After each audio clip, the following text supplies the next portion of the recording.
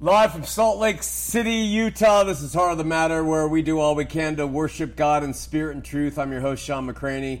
We have entered into doing some interviews this year. We've did a lot last year, and people like them, and there's been some very interesting people. Tonight, we have the pleasure of Lindsay Hansen Park, who has donated her time and will donate her talents to sharing her mind with us, and I'm very excited. In a couple weeks, we're going to have John Hajicek, who claims to be the most unusual Mormon on the face of the earth. I look forward to that. And then also Dave Donaldson, who runs a prison ministry, and he has some fantastic stories of lives that are changed through that ministry. But tonight, the pleasure, I am now introducing you, of having Lindsay Hansen Park. Thank you for being with us. Hey, thanks for inviting me. You're welcome. Just to let you know, I went out and I kind of searched around for names in the community and in the state and in the religion. Lindsay is definitely a name. And so I messaged her, and she readily said, yeah, let's try to do this. And so here we are. Before we get into it, I have to make an admission. I love to approach interviews with the least amount of preparation on my part, because I think there's a better natural growth in the conversation if I go that way. But I have to admit, I have been more tempted this past week to really find out what you're all about than anybody we've ever done. We've had some really unique guests. Most interviewers, they do the research and everything else.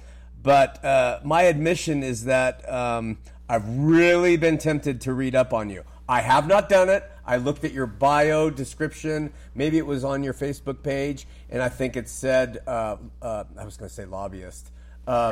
It says that you are independent Mormon. It says that you are a blogger. Sure, yeah. Executive director of Sunstone Magazine. Is it Sunstone Magazine? It's the Sunstone Education Foundation, and we do have a magazine. And you do have a magazine included. Okay, and you're a mother of three, all sick right now. All sick. Look, he does research. Yeah, you told me that before when you got here. Did you find anything about the secret tap dancing career? Because that was the highlight of my life. That will be part 2. I was 6. It was That's great. Right. But I've been told by a couple people that Lindsay's very smart and well-educated, and being a feminist, it intimidated me. I mean, I'm just saying, I'm a little bit intimidated. One, I don't want her to outdo me. I'm thinking that. I don't want her to outdo me. And then I'm thinking, I am an old-school dude, man. And so I'm entering into an arena. I have 3 daughters. The middle one is a feminist, and I still step on my coattails almost every time I get involved with it. You don't need to worry. I ate the baby in the car right before it started. All right, good. It's fine. Good. So all filled up. It's really good that you're here. If there's any errors that in my description of you that you need to clarify, please do. But like I've told you, what I would love for you to do, we do this with almost all the guests, is to go back and give your history of grandparents and mom and dad, siblings growing up here, I think in Murray, and then how you developed to what you have become today. And then I'm hoping that, and then include your husband, education. And then in the last 10 or 15 minutes, we can maybe say, and then all of this has taken me to blogging, my podcast, and then, you're doing so much with the Sunstone Foundation, everything else. And then next week, we will enter into a back and forth on these concepts. Sure. First of all, I'd like to point out that you've made a terrible mistake by asking me to talk about family history, because it's my favorite subject. Oh. So if I get into the weeds, you got to just pull me right out. I'll pull you back. Okay. Grandparents? Yeah, just in brief. In brief, I come from Mormon pioneer settler stock, right? Most of my family lines can be traced back to the Mormon settlers that came and colonized, the Great Basin. And my dad's side grew up in San Pete, Utah. My grandfather was a shepherd in Fountain Green. And my grandmother was one of the richest ladies in the town, and they have this great little romance of rich and poor getting together. And then he worked at the Kennecott mine for the rest of his life, and they moved to Murray. My mother comes from German immigrants that came. We have some pioneer stock, but most of them came as sort of religious refugees. That's how they tell the story, at least, from after World War I. And had faced a lot of discrimination in Utah being German. During World War II, they had swastikas burned on their lawn and bricks thrown through their window, and so I kind of grew up on those narratives. And then my own parents, Mormon. I come from a Mormon mom and a semi-Mormon dad, and my mom, she loves history like I do, and so I grew up with a public historian mother. She would dress up as a pioneer or Betsy Ross, depending on the occasion, and we would go to schools and libraries and church functions, and we would tell pioneer stories and stories about, I can tell you so many things about the history of the American flag. It's not even funny. But that's what I did growing up as a kid. So I just sort of learned to love family history because it's so important to the sort of fabric of my own family. Siblings? I have 3 siblings. We were an adequate Mormon family. There were 6 of us, which sometimes felt too small and sometimes felt so big when we were out of state. I have a brother and I have 2 sisters, and they're all finally back in Utah. So finally back. So growing up and mom and dad was semi-active, sort of? Yeah, I don't know how familiar your audience is with that parlance of active. Pretty familiar. Okay. Yeah. Yeah, so my dad and mom, we attended every week. We were pretty devout. My dad was he just wasn't into it as much. He would go and do the thing. Did he drink coffee, is the question? No, that's the thing. I mean, that's a good marker. He probably would have. Oh, okay. So my family were the kind that, like, we would go out to dinner every Sunday with my dad's parents until which in Mormonism is a problem in Utah because you're not supposed to what we call break the Sabbath, which means you don't spend money or you don't make other people work on the Sabbath. So I just, like, every single Sunday, as long as I can remember, we would go to the New China Buffet down in West Jordan area, and my grandparents would get the halibut and I would get whatever I would get, and that's what we would do until I was in 9th grade and I went to seminary, and I learned that was wrong. And I changed that for our family. I was really self-righteous about it and came home and said, like, we can't do this. And I kind of regret that because it was a really nice family tradition. Fascinating. Yeah. And they followed your lead. They did. I'm really good with the Mormon shame. It's a gift. What can I say? Are they still following your lead? Yeah, they are. I've left a really solid legacy there. So. Good. Yeah. All right. So, mom and dad, then your activities, you said 9th grade, you went into seminary. You do 4 years?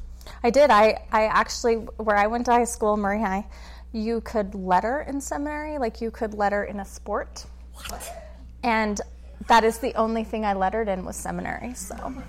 That's awesome.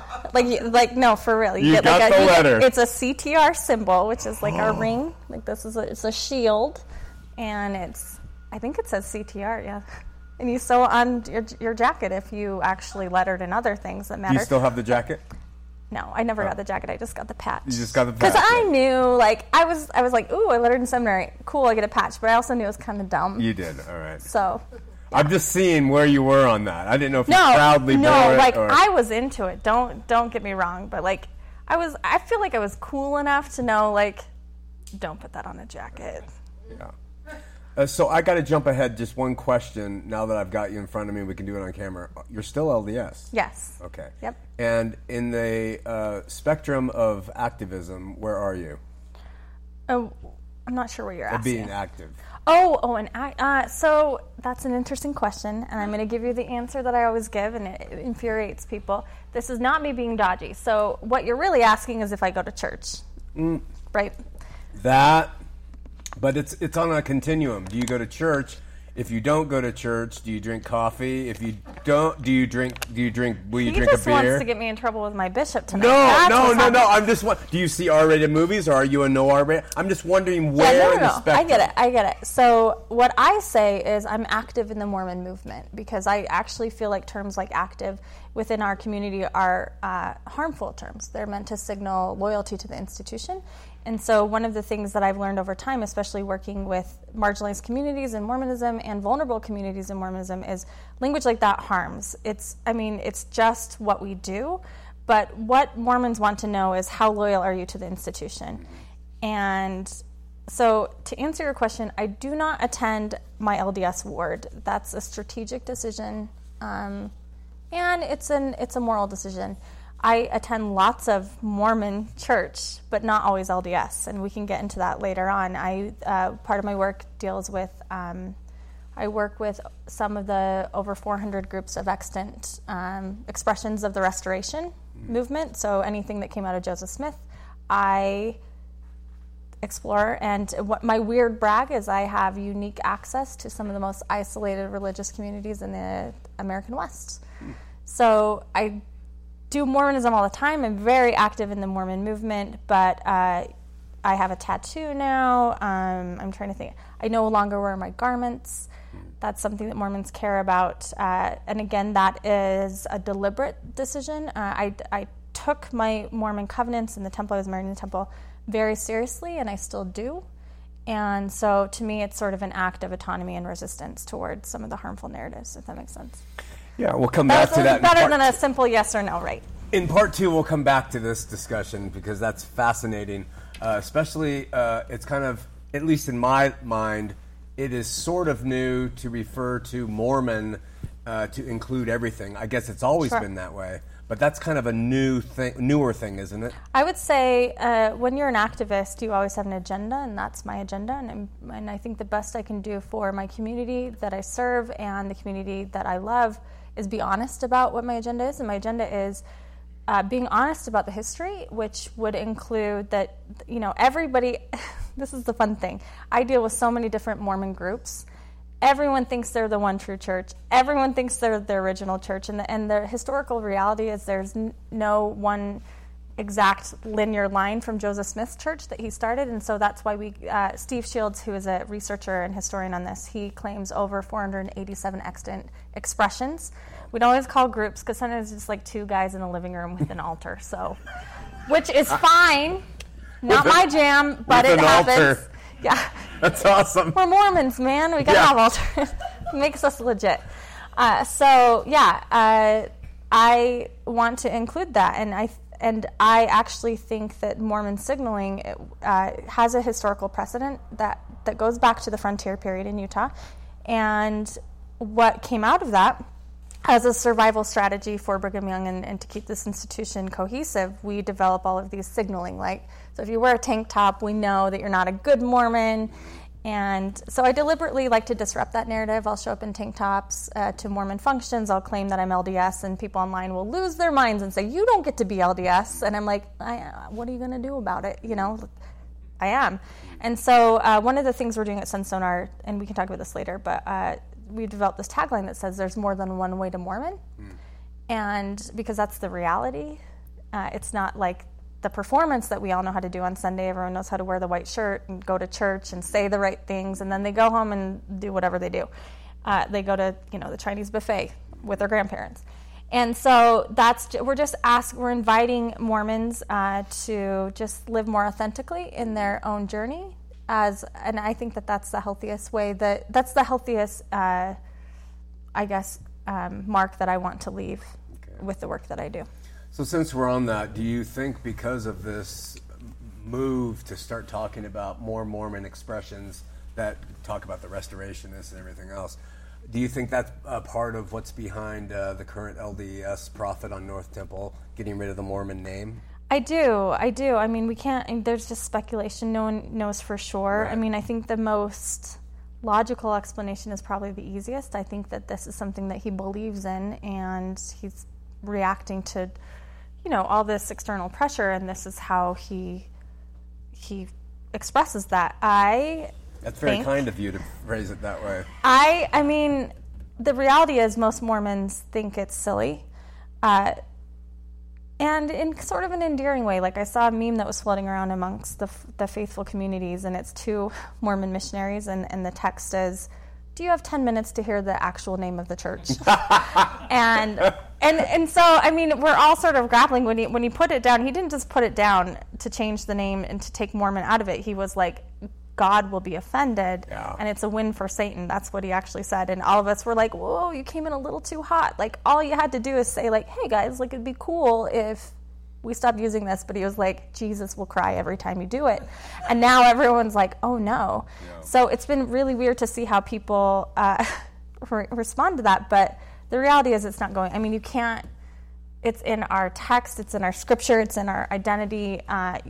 For him to take that out would mean erasing 200 years of history. Like, what are we going to do? Go through, all of the journals of the prophets and scratch out the word Mormon and write in the correct? Was Jesus sad then? Was Satan winning then? It's just silly. So we heard that and we're just like, oh, that's fun. Move along. It's fascinating because you started off and you cited Occam's razor of saying the most simple explanation is the one you're going to go with, but then what you said beyond that was a heck of a lot different. I like to make things messy. What can I say? God, I'm learning that. Yeah. All right. So go back. What were your interests as a LDS girl on going to Sundays, Chinese dinner, but you're going to church with mom, maybe a little with dad? Were you believing in the Joseph Smith story? Did you? Oh yeah. Oh yeah. Book of Mormon. God, no. So Mormonism is so valuable to me, and I would say, I mean, when you see basically a giant Mormon nerd like me now, or Mormon freak, if you want to think of it that way, which is accurate. It's because I was so invested. I mean, the people that are so invested in this movement now are people that were super invested before, right? It was a key part of my identity, and I still think that it is. So, I loved it. I grew up in a neighborhood in the heart of the Salt Lake Valley where I thought everyone in the world was Mormon, Everyone I knew was Mormon. Everyone I knew. I grew up, we never moved. I grew up with the same kids that I went to preschool with all the way through high school. And in our congregation, which we call a ward, there were 26 kids my age, and 6 of them were girls and the rest were boys. And so we just, that was my family, and I just have so many beautiful, brilliant memories. To me, that was Mormonism. Now, and I see it differently now as I've sort of been challenged and gone through life experiences and realizing that it worked really well for me because I fit, but there were other kids on the fringes within that neighborhood that we contributed to a really painful upbringing to because we were so, tight-knit. And I remember the first time I found out one of my friends at school wasn't Mormon. It was like finding out, about Easter Bunny or something. I hope no kids are listening. The Easter Bunny is awesome. The Easter Bunny's furry. The Easter Bunny is awesome. I was just like, I don't understand. I was so hurt. I was like, how can you not be? But why aren't you? And she was a Methodist, which I didn't know what that was. It sounded like a very scary word.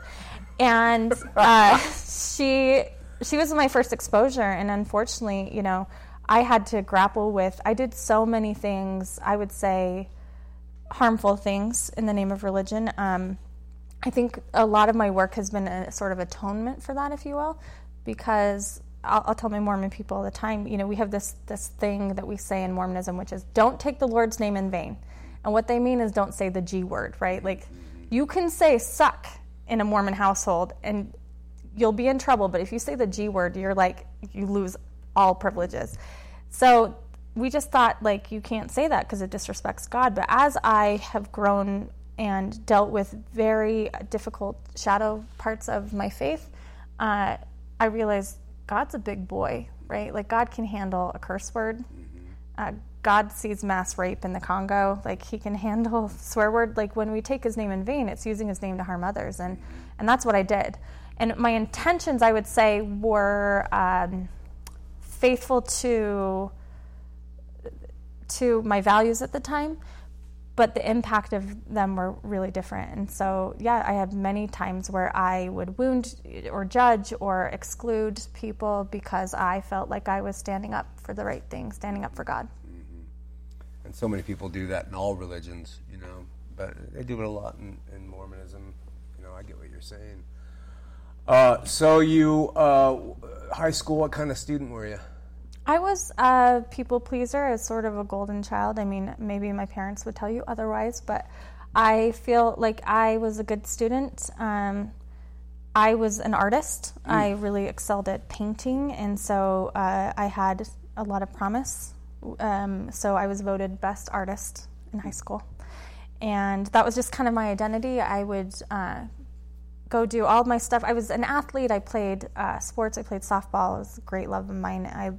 Basketball I was pretty good at, but art was like my thing, right? But I just did, I was like on the Mormon program. I was in Mormon seminary. I ran with all the like Mormon kids and, ultimate frisbee at the parks every Friday night. And stake dances. I hate ultimate frisbee, by the way.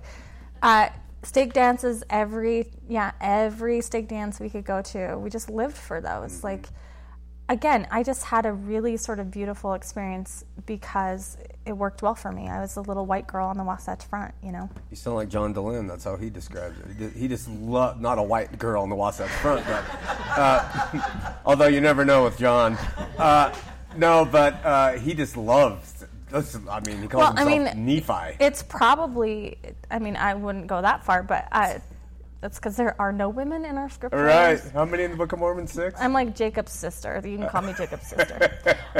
So I don't think it's any coincidence that John and I are in similar roles. We had similar experiences. It was so tied into our identity, and that's who we were. That's what we loved. And in some ways, I see the work that we do now as an expression of that. That gratitude, but also an atonement. Got it. So after high school, where'd you go? Well, this is where it gets fun. When I went roll the tape. Roll the tape.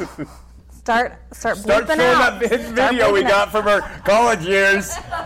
Mormon girl goes wild. I wish I would have been so much more fun that way. No. So when I was 17 years old in my art class, I fell in love with this kid, this senior who was a year older than me, and he went on a mission, and I was going to wait for him. So what that means is they go on a 2-year church mission, and at the time, we were not allowed to email or anything. You could write them a snail mail letter, and they could call home on Christmas and Mother's Day, and if their moms were cool, then the girlfriend could go. So I decided to do that, and I waited for this missionary, and it just I felt a lot of shame at the time, but it was so hard for me. Like, I just fell deep in this sort of puppy love with this person, and he left, and I didn't have anywhere to talk about it because there was sort of this double standard at the time, which was girls need to support their missionaries. They need to not be a temptation to their missionaries. And I took that very seriously, and I grappled with it. And so there were all these messages saying, you better not let yourself go because he is going on this incredible experience. He's going to expand his mind and grow up in the gospel. And if you were left behind, he's going to come home and not want you. And don't gain any weight because that's what you're going to get the freshman 15. And so I'm just internalizing all of these things thinking, I can't lose this person that I care about, so I'm going to be really committed to this. So I started, unfortunately, I think I did the unhealthy thing, which is I started to lose weight, and I started to obsess over my weight, and I also I stopped reading any secular books, which means I only read Mormon books. So I got an art scholarship up to Utah State, and it was the first time I would live away from my parents, and I moved in with a bunch of Mormon girls, and on the one hand it was so beautiful. Utah State, it's very compatible with the Mormonism that I grew up with, so we were doing the same thing. We're playing ultimate frisbee on campus and going to dances, and I get called as a stake missionary for my stake, and I'm like, oh good, he can be on this mission and I can be on my mission. And pitter patter. Right? Isn't it so great? Very Saturday's Warrior. So I'm living that life, but on the other hand, this pressure that I'm internalizing is starting to sort of canker, and how I internalized it was with an eating disorder. And I've been quite public about it because I don't think enough women are public about it because there's so much shame and stigma attached to this. But yeah, I developed a really serious, severe eating disorder. At the time, we didn't understand what it was. I started restricting my food actually when I was 17 as a result of being in a dance class and realizing like, oh no, like I don't look like the other girls. But it didn't get serious until college when I started internalizing it with the shame. So I thought at the time that I was a sinner. The way that we understood it was that I must be vain and selfish, and I was trying to, I just cared about what people thought too much. And so in Mormonism we have this pretty strong rhetoric about health codes and your body is a temple. And, someone had pointed out that abusing my body in this way was abusing the temple. And so I just felt a lot of shame about it. So in college, I went and I confessed to my bishop about it. And, there's a shameful thing in confessing to your bishop because, first of all, Mormons were kind of obsessed with sex. I don't know if you know that. But you go into the bishop's office and you come out and everybody thinks it's about sex, right? So So I shut that down even more. I became even more closed down to that. I wouldn't kiss people on dates. I didn't do any of that. And it just sort of compounded it. And I was lucky that I had a bishop who, I've heard terrible stories to the contrary, but I was lucky. My bishop said, "You're not sinning. You need to see a therapist." Now, I appreciate that. He didn't compound my shame, but he didn't relieve it because what I had associated therapy with was sort of this like worldly, secular thing. I really believed that the church and the scriptures could fix me, and that God could fix me. And so I tried a combination of both of those. I didn't really have a good experience with therapy at Utah State. I did it secretly. I didn't tell my parents that I was going to therapy. I was too embarrassed about it. And it was a really dark time. One of the things I would do is I would say, okay, I'm not going to, I don't know how much we want to get into this, but when you're bulimic, they call it binge and purge, which is a nice way of saying you eat a lot and then you throw it up. So I would do that sort of in an uncontrollable sense, and I thought, well, that's a sin. Even the bishop said it wasn't, but he doesn't really know what I'm doing. And I'm wasting all this food and, all this guilt and shame. And so I would plan on Sundays. It was a Sabbath. So I wasn't going to do that on Sunday. I would do it every other day of the week. And so and it was so hard. So what I would do is I would pack a little lunch and I'd go down to the Institute building at Utah State and I'd read my scriptures all day. And I would just think, don't think about food. Don't think about food. Don't do it. Don't do it. Don't do it. And what I was doing was just thinking about food the entire time. And then I would come home and I would wait till midnight. And there were some days that I would eat and binge and purge until I passed out, steal my roommate's food. It was really an addictive compulsion, and it was so good for me because that was when I learned something. I learned that the church didn't have all the answers. I had Googled eating disorder, and I don't even know, was it Google at the time? Like, when was Napster, like Napster generation? I went on LDS.org, and I typed in all of the keywords I could think of, and there only one article popped up, and it was about a girl who had died from an eating disorder, sort of couched in the shame. And unfortunately, the article was written by people trying to understand that. And I appreciated that there was something, but what they did is they gave me ideas. They gave me tips. So it made it worse for me, actually. And I don't blame them. I think this is a very common thing in the understanding of eating disorders at the time. But when you have an eating disorder, you're constantly, it's sort of like this OCD thing, you're always looking for information to contextualize your own thing. And so it's very easy to trigger people. So like one example is if you're a mother and you have young daughters and you're always talking about your weight. I talked to a woman who, she said her mom would write the ideal weight on the mirror for herself to motivate herself. So whatever the weight was, she would write that number on. And the little girl in her mind said, that's the ideal. That's the ideal. And that's kind of how, a brain works when you have an eating disorder. You're just always looking for clues. So it got really, really bad. I lost my scholarship because of it. I couldn't focus, couldn't stay at school. My whole day was focused on eating and throwing up. and eating and throwing up. Yeah, and I had to come home, and it was sort of, I come home in shame, you know. And when you have a problem like that, you can't hide your problem, right? Like, it's shown on your body. And so I came back, and all of a sudden it was, you know, Lindsay had been this golden child, and now Lindsay's vain, she's a sinner, like something, she's screwed up. And I had to walk in that. And it was really difficult for me. And probably, now that I look back on it, people probably didn't care as much as I did, right? You know, we all have our stuff. But there's this sort of narcissism when you have a disorder like this, where I had been taught my entire life to not be a temptation, that boys would look at me, that men were always watching, that God was always watching. So how could I not think that everybody was watching everything I did all the time? And so I got home, and it was sort of the shameful return. Looking back, do you really think that this was all so that you could keep your missionary? No, of course not. I mean, eating disorders are super complex, and really what it's about is about control. I didn't know this at the time. So I was lucky that my parents didn't know what to do. The community didn't know what to do. I mean, it's just not something that there were any resources for. And so we went to a therapist with skepticism, and I went into his office, and I'm looking as a Mormon girl, like, is he Mormon? Is he not? Like, I need to know if I can trust this guy, because if he's not Mormon, he's going to turn me away from the church. And I couldn't tell, and it drove me crazy. He did have a wedding ring on, and he would always wear button-up shirts, so I just couldn't tell.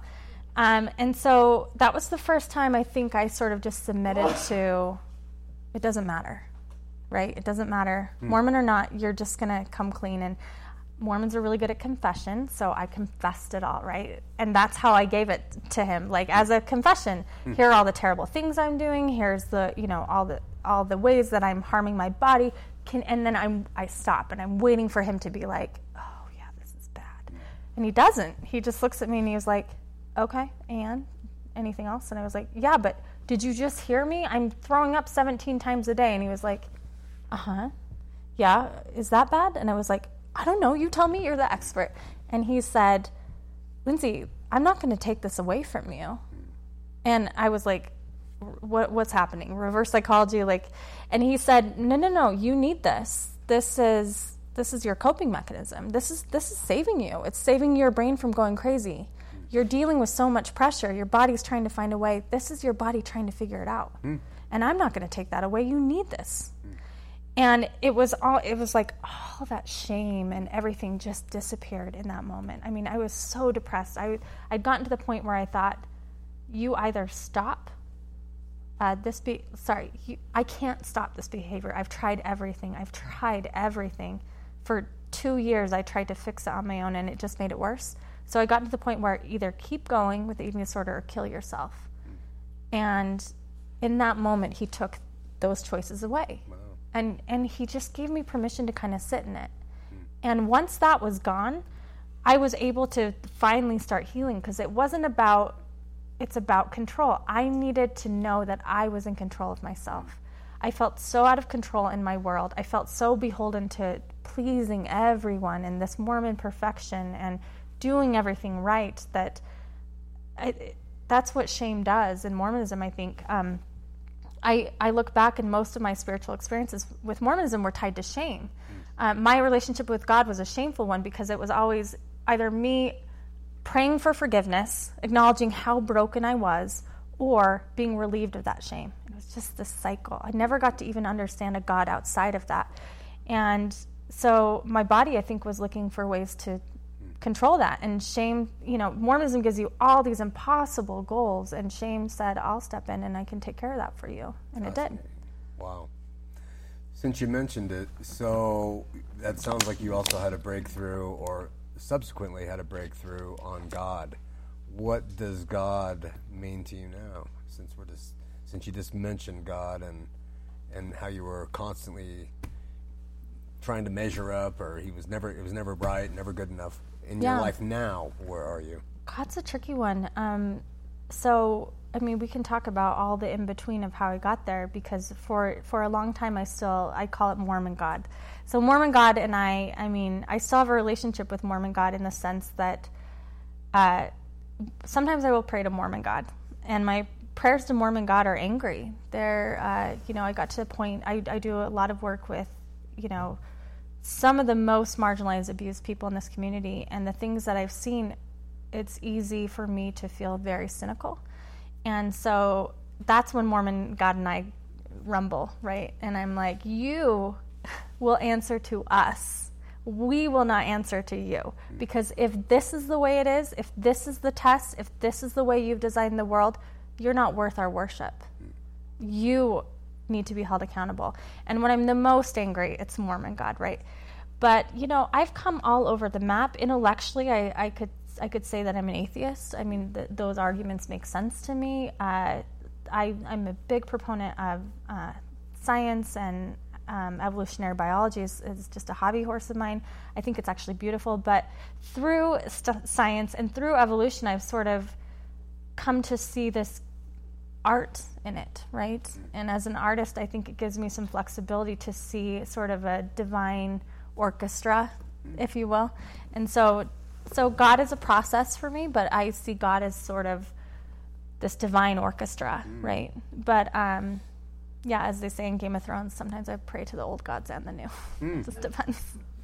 So that's a beautiful way to put your current state, that you, as an artist, you see God, at least in some way, if this is what it is, in artistically. So would that, I'm not trying to set you up, but would you see, therefore, him being, at least there being a creator?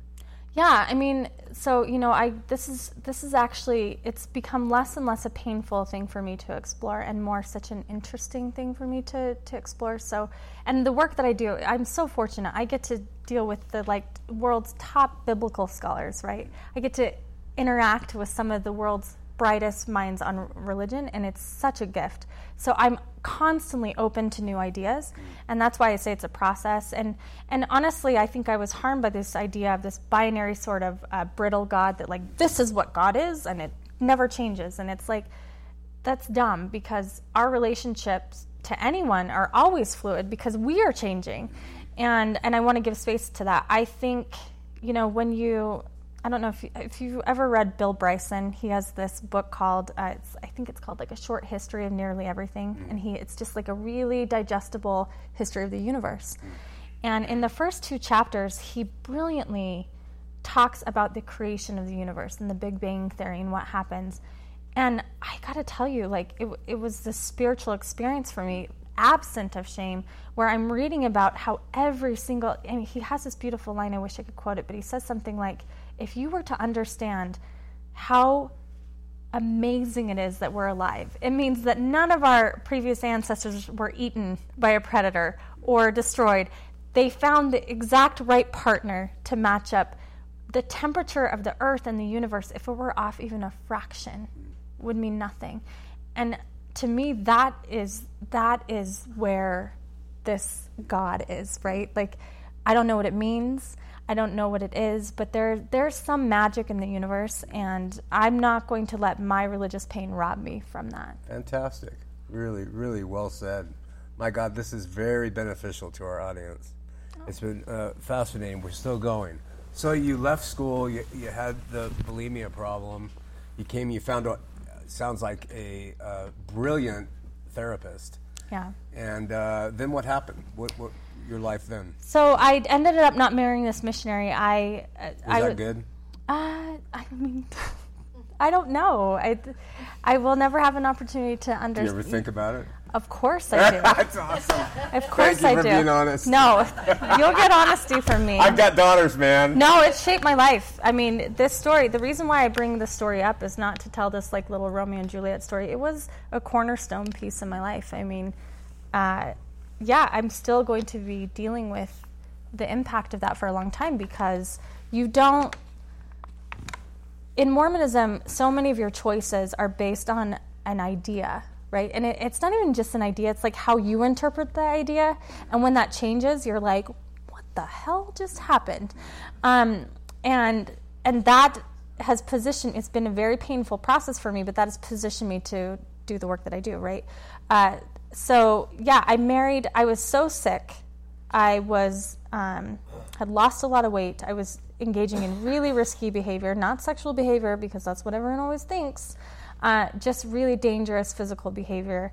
And I just didn't care. I didn't care, and I needed to get out of my house. I met this nice young Mormon kid that was home from his mission, and he was ready. And because I couldn't confront, the control issues in my own life, I wasn't ready to do that. Marriage was a nice distraction from that. And that sounds like a very dismissive thing to say about him, but because he's lovely, but he was the same way. He got off his mission. He was told that he needed to get married as soon as possible.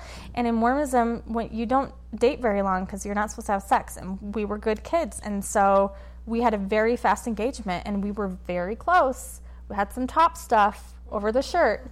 And had we have not, one of the things our bishop told us at the time, because to get in the temple, you have to no top stuff, definitely no bottom stuff, no top stuff. And you can't get married in the temple. And then, so it's sort of this shameful thing, because you get engaged, you send out the invitations, and if you cancel the wedding, I don't care for what reason everybody thinks it's because of top and bottom stuff. And so we were working with the bishop, and he said, you guys are pushing it. And we are this close to yanking your temple recommend. And I'm telling you guys, it was the most innocent thing. It was really just top stuff. And twice. And you're even counting still. That's awesome. That's how a Mormon kid thinks. That's how a Mormon kid thinks. Twice. And so the bishop said, you're not allowed to kiss anymore until you're engaged. And that screwed us up. Oh. We talked about that for years. It's never been the same. Because we're just kids just wanting to make out, you know. And so we got married super fast. And I was really lucky, again, because he's such a lovely person. And he sort of rescued me from that. I think the problem was we both thought it would be okay. It didn't matter how we got together, but it would be okay. And we loved each other, and we were kind to each other, and he's so kind. And then, fast forward 2 years later, it didn't work out. But he's still such a dear person to me because, and we get along really well because we went through that experience together. And I'm lucky that he's generous enough to understand my pain. It's not anything I ever chose. So this is tricky because people around me will say, you chose it? We couldn't have talked you out of it. But is it a decision when everything in your life drives you to that moment? Sure. And, I chose it. And if you were to talk me out of it back then, you couldn't have. I needed it, and it showed up, and that was the only way I was healthy enough to survive, right? Yeah. And so that's what I did. So just to springboard off that, as just a side thought, your thoughts on free will? That's a tricky one. So in Mormonism, we call it free agency. Yeah.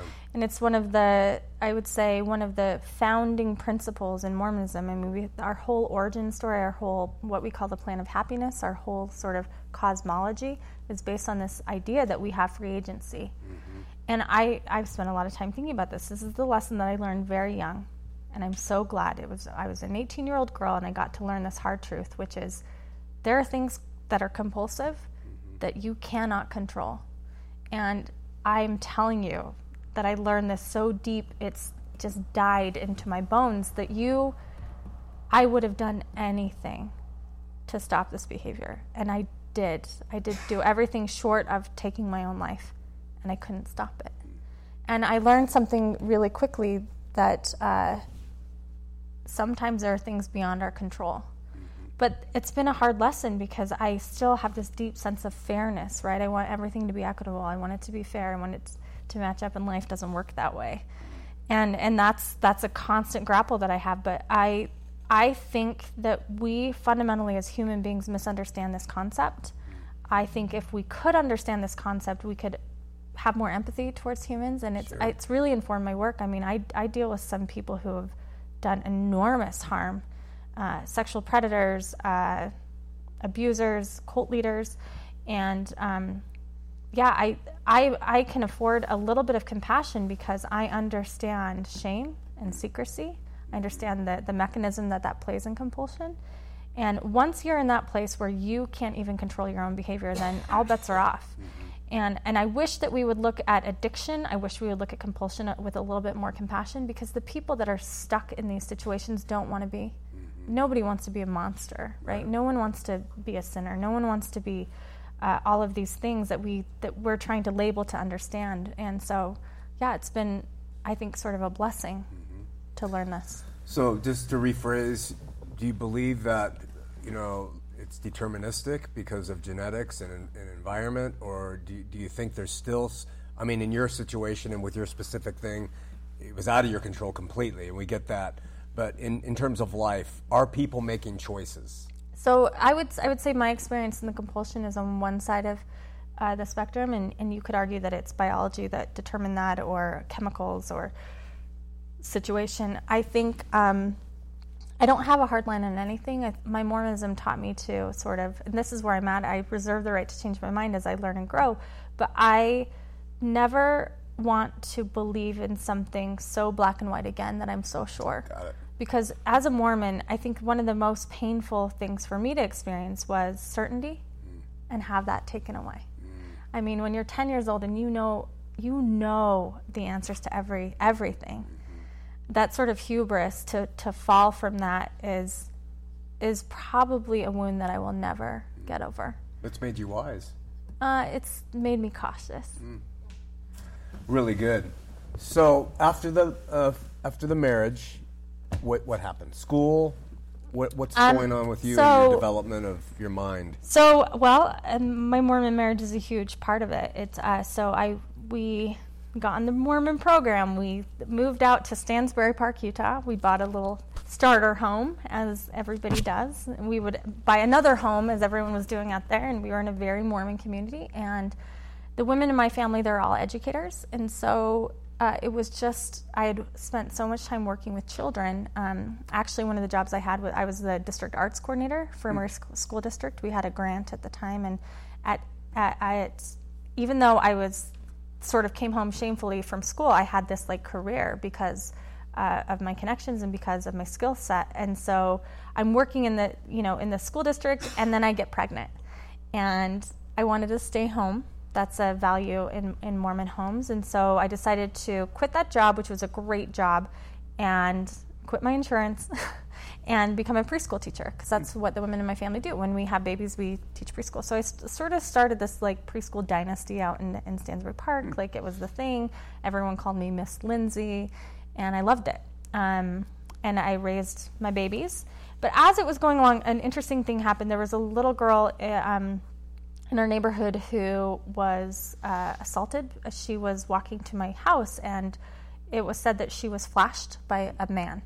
And we were just in this uproar because there was a predator outside my preschool. He must have known. So all the Mormon moms were all upset. We're all on high alert. And there was a gay man in our neighborhood, openly gay man, and we would all gossip about him and be suspicious of this strange person in our midst. And we decided he must be the person that did it, because, of course, gay men love little girls. I don't know if that makes sense.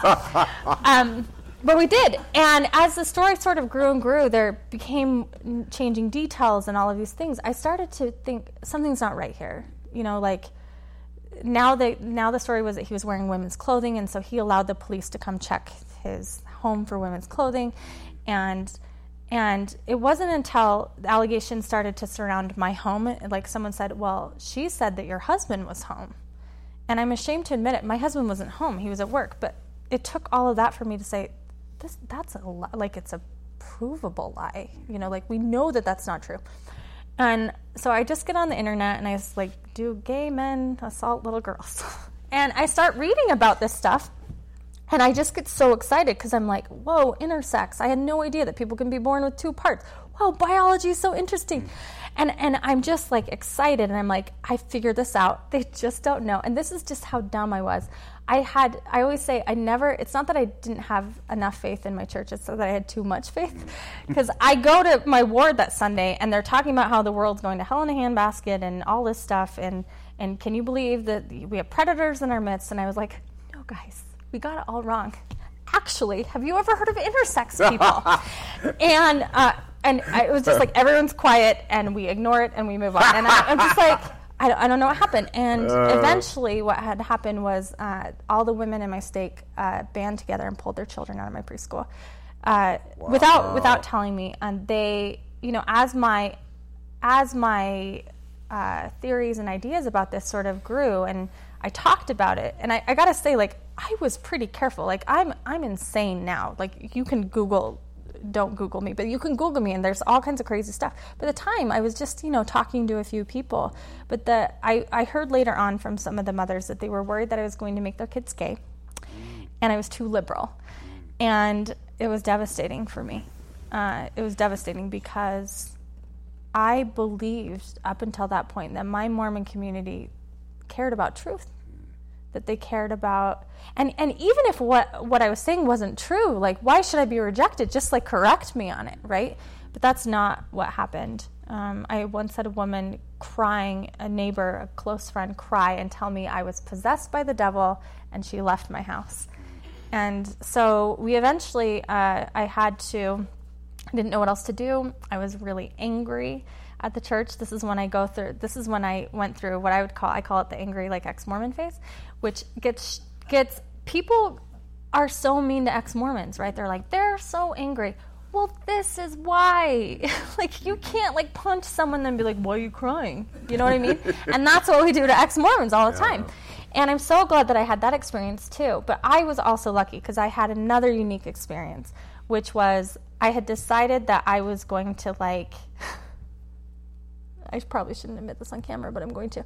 I decided I was going to do some street art in Salt Lake City, like Banksy up Salt Lake, as like a little Mormon mom. Because I was still an artist, and the Exit Through the Gift Shop documentary had just come out, and I thought Banksy was the coolest thing, and I was like, we are wrong about this. So I, like, bought the stuff, I bought the templates, I was like, I was gonna go, like, protest, because I had no one else to talk to in my life. My husband, like, he knew I was mad, but he was like, just settle down.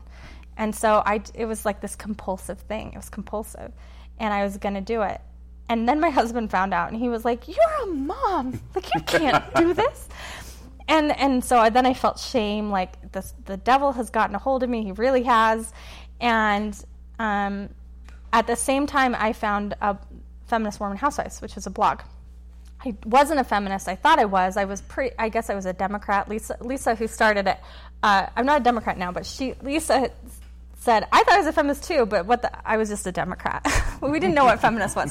So she had this blog, and they were just the only place that could talk a little bit about stuff.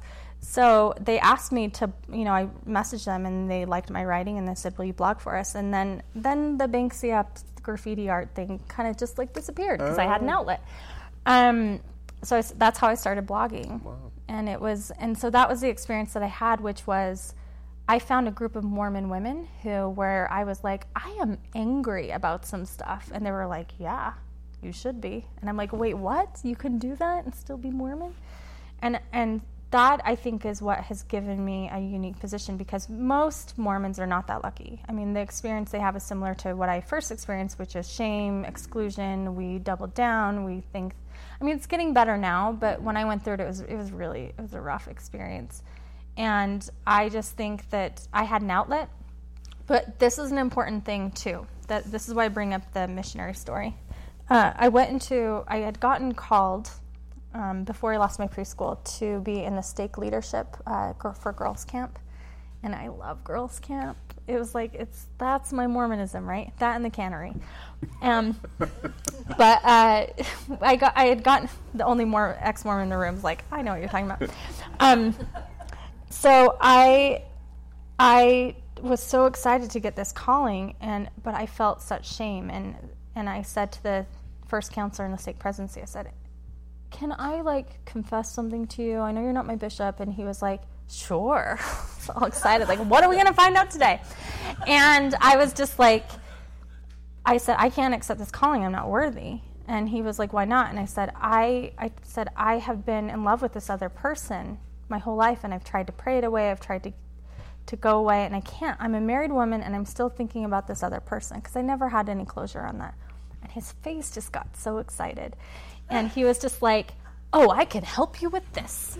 and he was like, I went through the same thing. I was in love with someone else that wasn't my wife. Turns out this is a very common story to a lot of Mormons, like most Mormons, because we all get married super young and don't figure that out. But anyway, he was just like, yeah, I was in love with this woman, and I thought about her for years. And I'm like, yeah. So what did you do? And he was like, I got it figured out. Let me tell you, this is a little controversial, and we don't say this, at church, but I prayed about this, and I just realized that my feelings weren't sinful. They were of God, because God is just preparing my heart for polygamy. And I remember very vividly over his shoulder, I don't remember him saying that. I remember there was a picture of Jesus, and it was him in the red robes. And I just remember staring at the red as he was saying this. And I just remember thinking, how does this help me? How does this help me? Like, it didn't even occur to him that I wouldn't have the same ability. Like, so great, do I get to marry 2 dudes? Is that how this works? Like, it just didn't even occur to him. And he was so pleased with himself. Like, see, I figured it out. And I was just like, I need to get out of this room as fast as I can. Wow. And I had several experiences like that really put polygamy in my mind. I hated it. And it felt so deeply unfair, and it triggered this idea that I felt with the double standard on the mission. He got all the support, and I was the caution, right? Like, I was the thing that could ruin it all. I could ruin the perfect missionary for his family. I could ruin his perfect mission, and I took that seriously and was wounded by it. So here it was again. Wow. We have 3 minutes and some seconds left of this fascinating, fast-paced, articulate interview. Lindsay, you do a podcast. Mm-hmm. Has it been going on for how long now? It's called A Year of Polygamy, and we're in the 4th year. So yes, a year in polygamy. Of polygamy. It was meant to be 1 year of polygamy, and not me living it, me exploring the subject. It's the history of Mormon polygamy from the beginning until now.